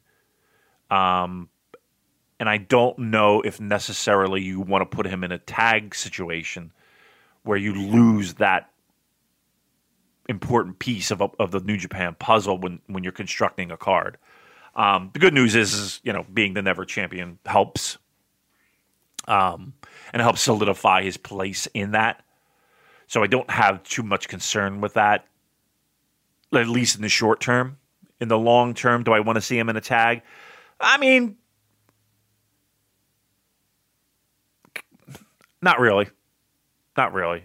I just think he's too valuable as a singles competitor, filling out a card and being an anchor and delivering a great match when there have been times this year, Joel, where you desperately needed that great match from him to help save cards, and save scenarios. And, so yeah, I need to keep him out of that tag team mix. Also on 10 points, we had Ishii and Yano, a team that I've made no secret of my dislike for. They were okay. I mean, they were probably in my bottom half of teams that I've enjoyed in this tag league, just because I think the appeal of Yano is that he is, he's at his best when he's doing creative, funny spots, and he doesn't do much of that when he's tag wrestling. So what you left with then is just like he's kind of dead weight in the team. But I will say that I thought towards the end of the tournament, particularly the match they had on the final day, I thought they did a much better job there of actually mixing it up and having some creative teamwork, basically. Chaining their attacks together where Ishii and Yano's moves complemented each other rather than being looking like, as I said before, two singles wrestlers in there. They've won my award for most fast forward. I probably watched more Ishii Yano matches at double speed and in some cases triple speed than just about anybody else. Not only were there matches there, like there was nothing got me juiced up to say, all right, let me stop and watch this. Right, nothing got me excited. I'm surprised they wound up with 10 points. Actually, to me, or is it 10 or 12 that they wind up with? Just being in the middle of the pack, I thought they would definitely be lower. But yeah, they win the award for freshman. What's that? Former tag team champions. Yeah. Okay. I look, I'm sorry. I got it. I mean, like I had all the options in the world at my fingertips, sitting in the fucking house for 2 weeks. I was not wasting a moment on Tomohiro Ishii and Toru Yano tag team. Well, the other Chaos team of Goto Yoshihashi, they got 10 points. I think they were far and away the superior Chaos team. Really enjoyable seeing this new lease of life Yoshihashi's got, and just as the kind of fiery underdog babyface team complemented each other really well, I think. Yep. But that's, to me, that's as shocking to say this. That's all on Yoshihashi. Like, it felt like he was the interesting component of this. And that's, that's his 2020, where he's been able to be a guy that, and with a new lease on life and a little bit more interest and a little bit more of a, I don't want to say passion, but you can get behind the guy at least. Like Hiroki Goto, what are you getting behind at this point? Big dad energy. Okay, I'll stick with Yoshihashi for the time being. But think about what we're saying though. I mean, comparing the two teams, Yoshihashi is the bright spotlight in all of this, right? Even Ishii just felt like, okay, we get it, and I just Yoshihashi, of the four guys, Yoshihashi is the bright light. Whew. Fast forward. Come on. All right, the other team that got 10 points were Khan on the Cobb, the Empire team with Jeff Cobb and Great O'Khan, which you spoke with your admiration. I enjoyed them as well a lot, even though O'Khan is not a huge dude. I think he just carries himself. There's sort of a menacing physicality about him that just complements what Cobb does as well, and I've just really enjoyed them together. And even though they are nominally heels, they don't cheat, which has been, I think, made for them have been an interesting addition to the tournament to differentiate themselves from the Bullet Club teams. And so we've got a couple of questions here about them. So JM says, how do you feel about Cobb as Shingo's potential challenger? Because Cobb did manage to pin Shingo at the end of the tournament. And JM says, to me, somebody who fits the traditional Never mold is slightly disappointing, although I may have just worked myself into wanting Tanahashi too much. So what did you think of Khan on the Cobb, and your thoughts on Cobb potentially challenging Shingo for the Never title? I think it's a good fit. I mean, he is kind of cut from that Never cloth. And I do like the tag team a lot. But I don't think we'll see them moving forward as much. I mean, in those spotty tag situations on the undercard, on B and C level house shows, we probably will. But correct me if I'm wrong, we're looking at O'Khan and Tanahashi at the Dome? Yeah, I'm not sure where that's come from, actually. Well, actually, I mean, on the topic, what did you think of O'Khan in this tournament? Good, not great. I like the presence more than the execution. I don't know.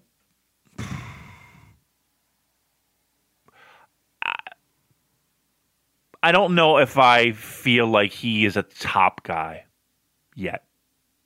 I feel like he's. Well, look, on the topic, he took all the defeats. Jeff Cobb was very heavily protected in this tournament. So in terms of positioning, Cobb is the guy in this team, not O'Khan. Yeah, which is concerning and screams mid-card guy. Like, do you see him in the upper echelons of New Japan in the next year? No. I see him in the mid. I see him with the Gotos and the Ishis and the Yanos, and that's where I kind of see him muddling around. And maybe a never title shot, maybe but I don't get the feel. Let's put it this way. I don't get the feel that New Japan is putting a fucking rocket ship to the back of this guy and putting him like Jay White got, or someone cut from that cloth. Like I don't see him being in that world. I see him being in the middle of the card, and that is a little bit concerning. Obviously, it's Ospreay that's the head of that faction, and will have the brightest spotlight. Okay, that's understood. I just see him being evil before evil got a new coat of paint this year. That's where I see Okan.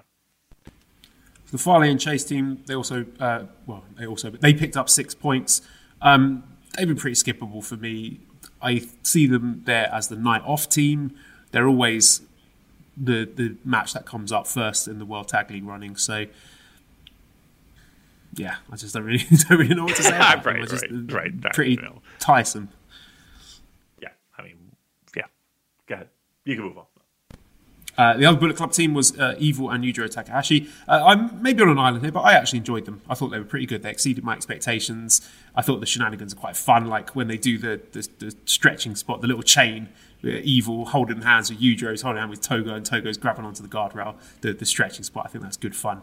Just the sort of the chains of shithousery in their match, like kendo sticks and garroting and nut shots and all that.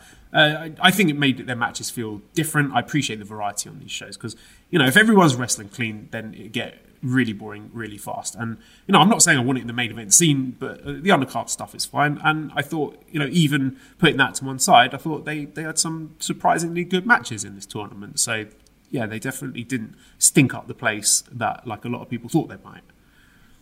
Yeah, it's not stinking up the place, but, are you excited by it in any way, shape, or form?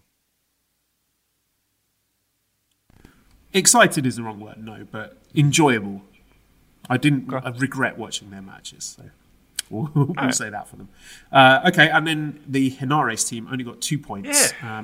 What's that? Yeah, this is a funny one. Two big talking points here for Henare and Tanahashi. So let's talk about Henare first, who I thought was, he looks great in this tournament. He's doing the Muay Thai stuff. He looks in tremendous shape, fiery. All the encounters he had with the other Hoss wrestlers in their respective teams were really enjoyable. Like, he had a great exchange with Shingo. Even, him going at it with like Tangaloa was good fun. So it's just the way that he's booked is a real head scratcher. The fact he only got 1 pin and that was over Yujiro. And, fine, that's not worth nothing. Yujiro's a guy who was in the G1 this year. So getting a pin over him is better than nothing, but I wanted more than that. I wanted him to, get a pin over an Ishii or a Shingo. I thought he deserved that, or am I crazy? I am flabbergasted that team was booked in that manner. Like, that's if there's a head scratcher for me, it's that. Now I understand that maybe you can make the argument of, well, Henare wasn't in Japan for a long time, so he's a little rusty and blah, blah. You mean to tell me you can't give Henare a win over fucking Yano or,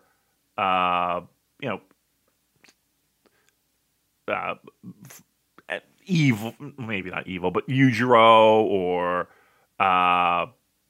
Yoshihashi or I just, when is this guy going to get a fucking break? He's had like one of the most just bad luck careers in New Japan. He just gets fucking lapped. And Young Lion's on his tail, ready to take, like, when is this guy going to get a fucking something good to have happen? And he's in the ring with Hiroshi Tanahashi. You would think that he wouldn't get sucked down in that story of Tanahashi kind of losing his groove. Here's a guy who can you imagine 2020 and the win-loss record for Hiroshi Tanahashi. Could you have predicted that? Yeah, that's the next big talking point. So Jeff says, is Tana really being dadded out already, or is this part of a drawn-out angle? And Politicorn says, does a heel turn make sense for Tanahashi at this point in his career? I don't think a heel turn is on the cards, but it's so strange that we're at this point and I can't see a clear direction for Wrestle Kingdom. And I'm not ready to go with what Meltzer said about it being promotional malpractice, but he is a guy who I think has got to be on the ballot for unsung, because he is still really, really good. Like, still one of the best wrestlers in the company in the ring. But the whole year has just been putting over everyone. Putting over Chris Jericho, putting over Dangerous Tekkers, putting over people in the G1 like Sonata, even putting over Goto in the G1. And out in this World Tag League, putting over everyone. The team only got 2 frigging points. So he has just lost everything this year. Every single significant match he's been in, he's lost. And it makes me wonder why, because he can still go. He can still put on a brilliant match. I mean, look at the great match he had with Naito on night 2 of the G1. That's going to be in the mix for match of the year. I thought it was outstanding. So what is going on here? Why is he just being booked like...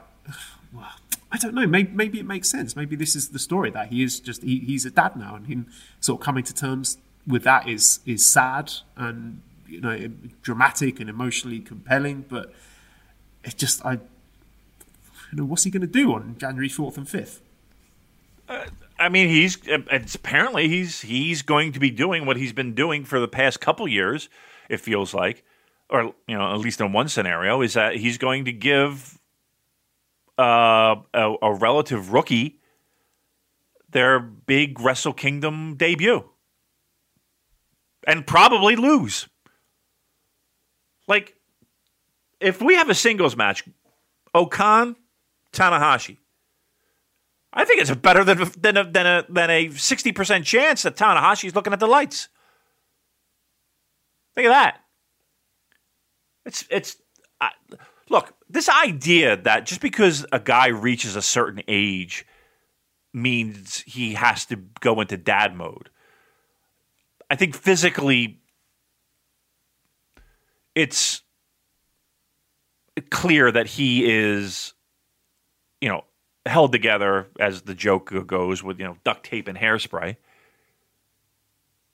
He could still go in big spots. Now, again, a big complaint has always been for just about every single pro wrestling company has been keeping stars at the top for too long, and then they outlive their welcome. I don't think that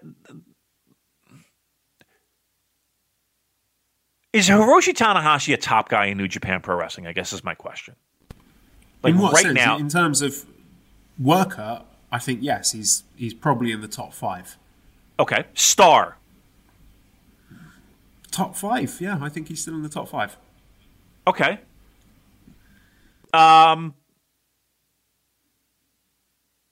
Why is he having a year that he's having?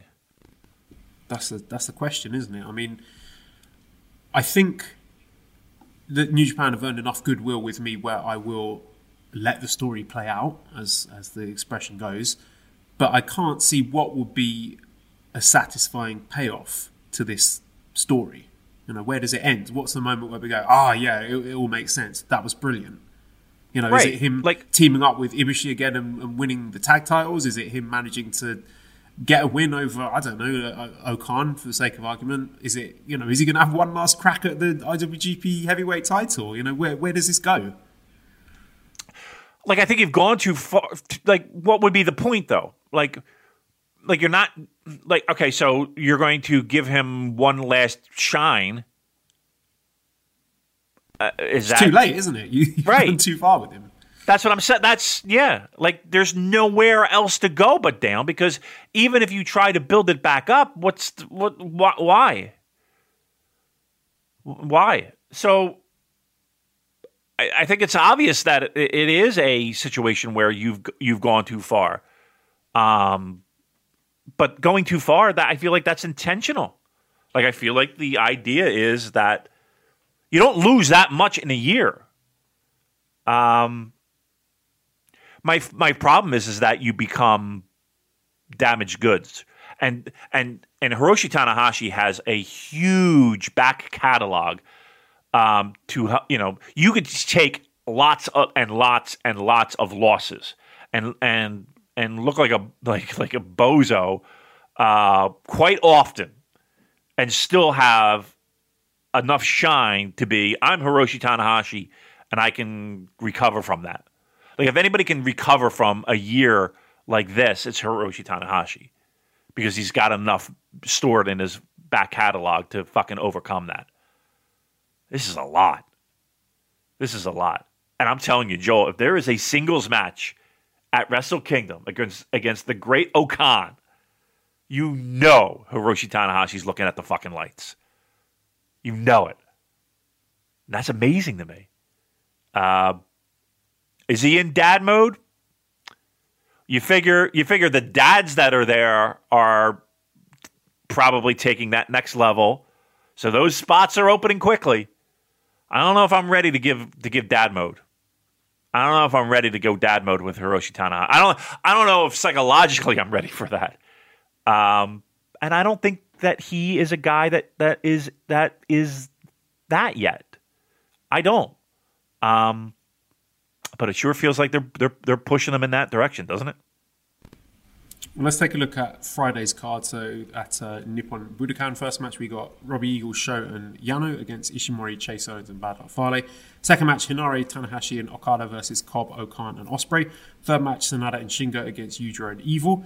Fourth match, Wato and Ibushi against Bushi and Naito. Fifth match is the World Tag League Finals with Finjuice against Tangaloa and Tamatonga. And the main event is Hiromu Takahashi versus El Desperado for the Best of the Super Junior Finals. So anything from that undercard stand out to you? Maybe they're going to set up some Wrestle Kingdom stuff. Are we looking at maybe Sanada versus Evil again for Wrestle Kingdom? I don't know. But your thoughts on the card? Main event placement's pretty telling, right? I mean, the fact that they're going to put the junior on top. Hiromu's got the main event, right? Yes, and that's the right call, in my opinion. I think he's a big enough star to warrant that. Yeah. I think he might be, top 3 or 4 star in your company.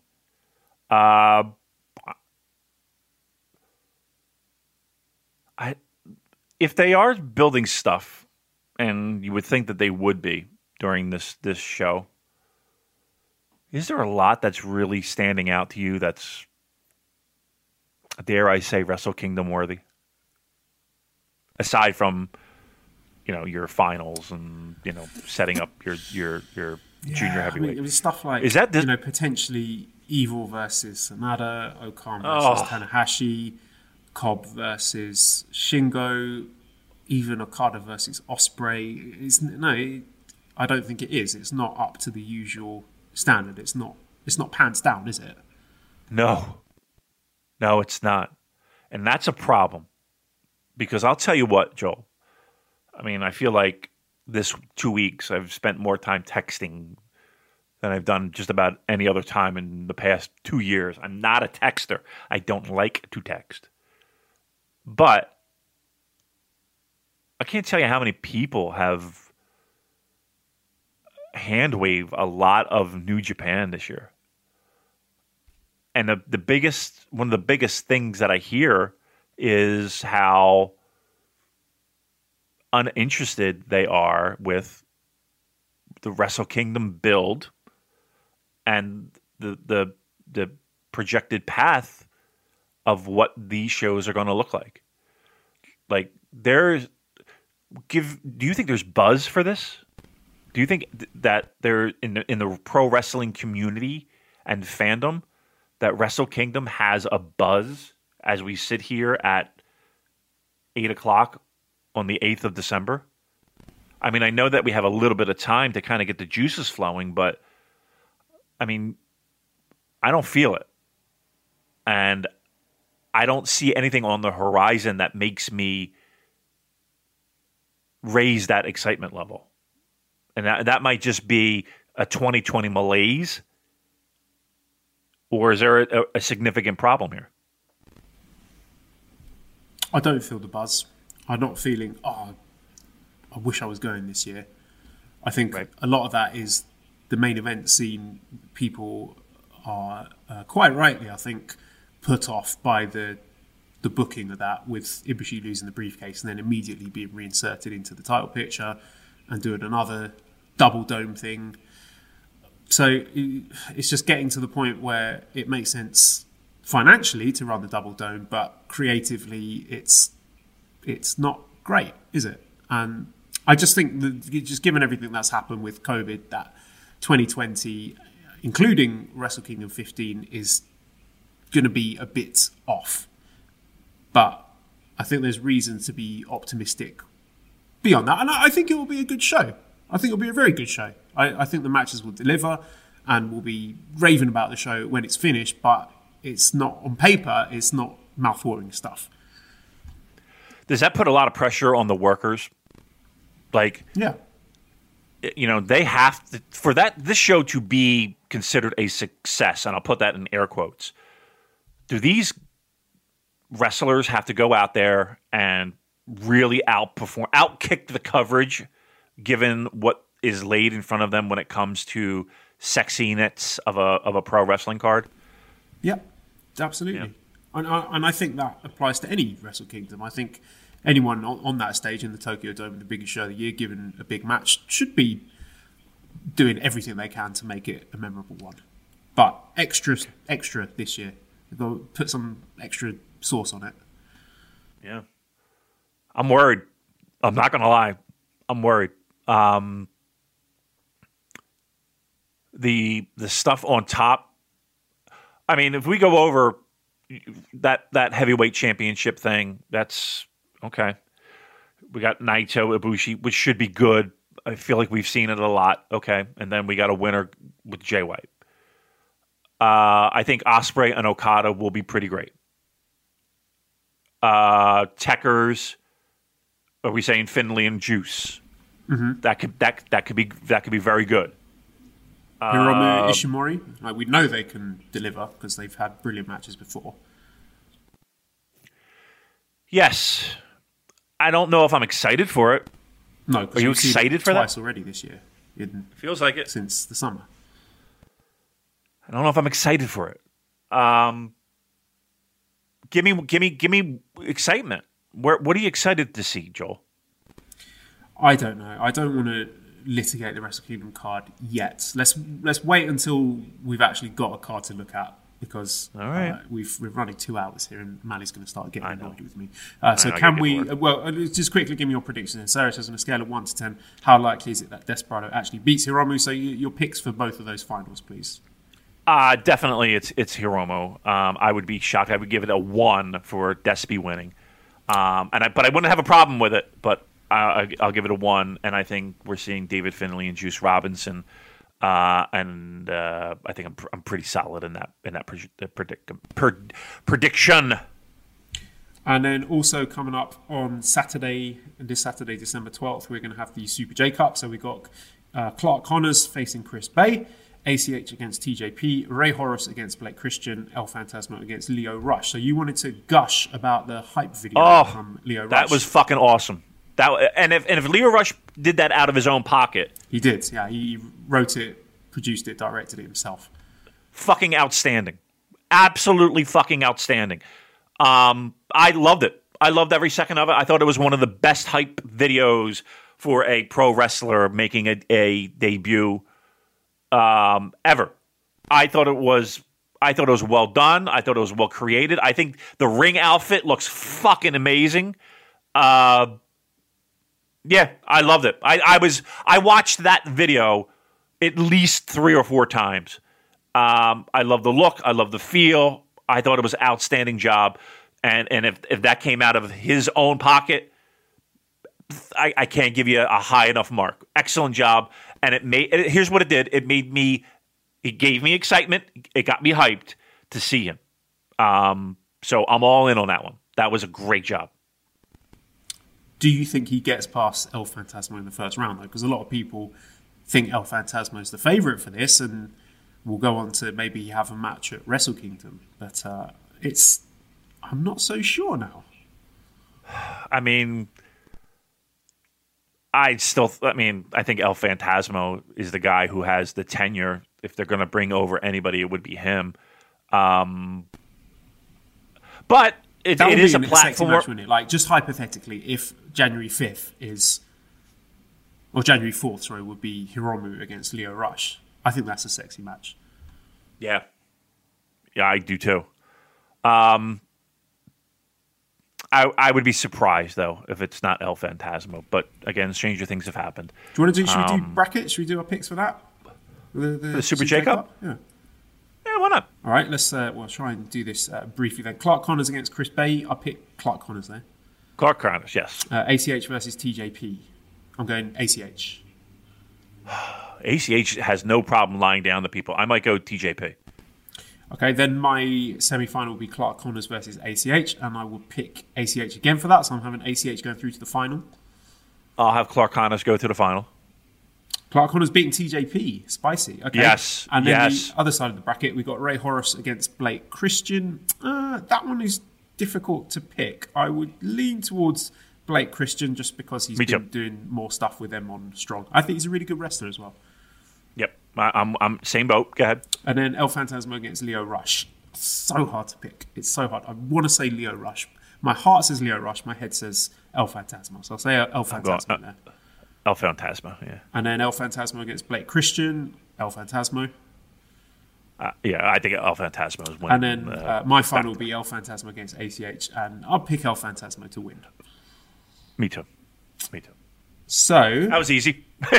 Nicely done there. Anwar says, should the winner of the J Cup be the first challenger after the Dome or be the second challenger on night 2 at the Dome? So Jake says, do you think we'll see El Phantasmo at Wrestle Kingdom? How do you think this plays out? Because I think it'll be quite cool to have the Super J Cup winner face the Best of the Super Juniors winner on January 4th, and then the winner of that face Ishimori on January 5th for the junior title.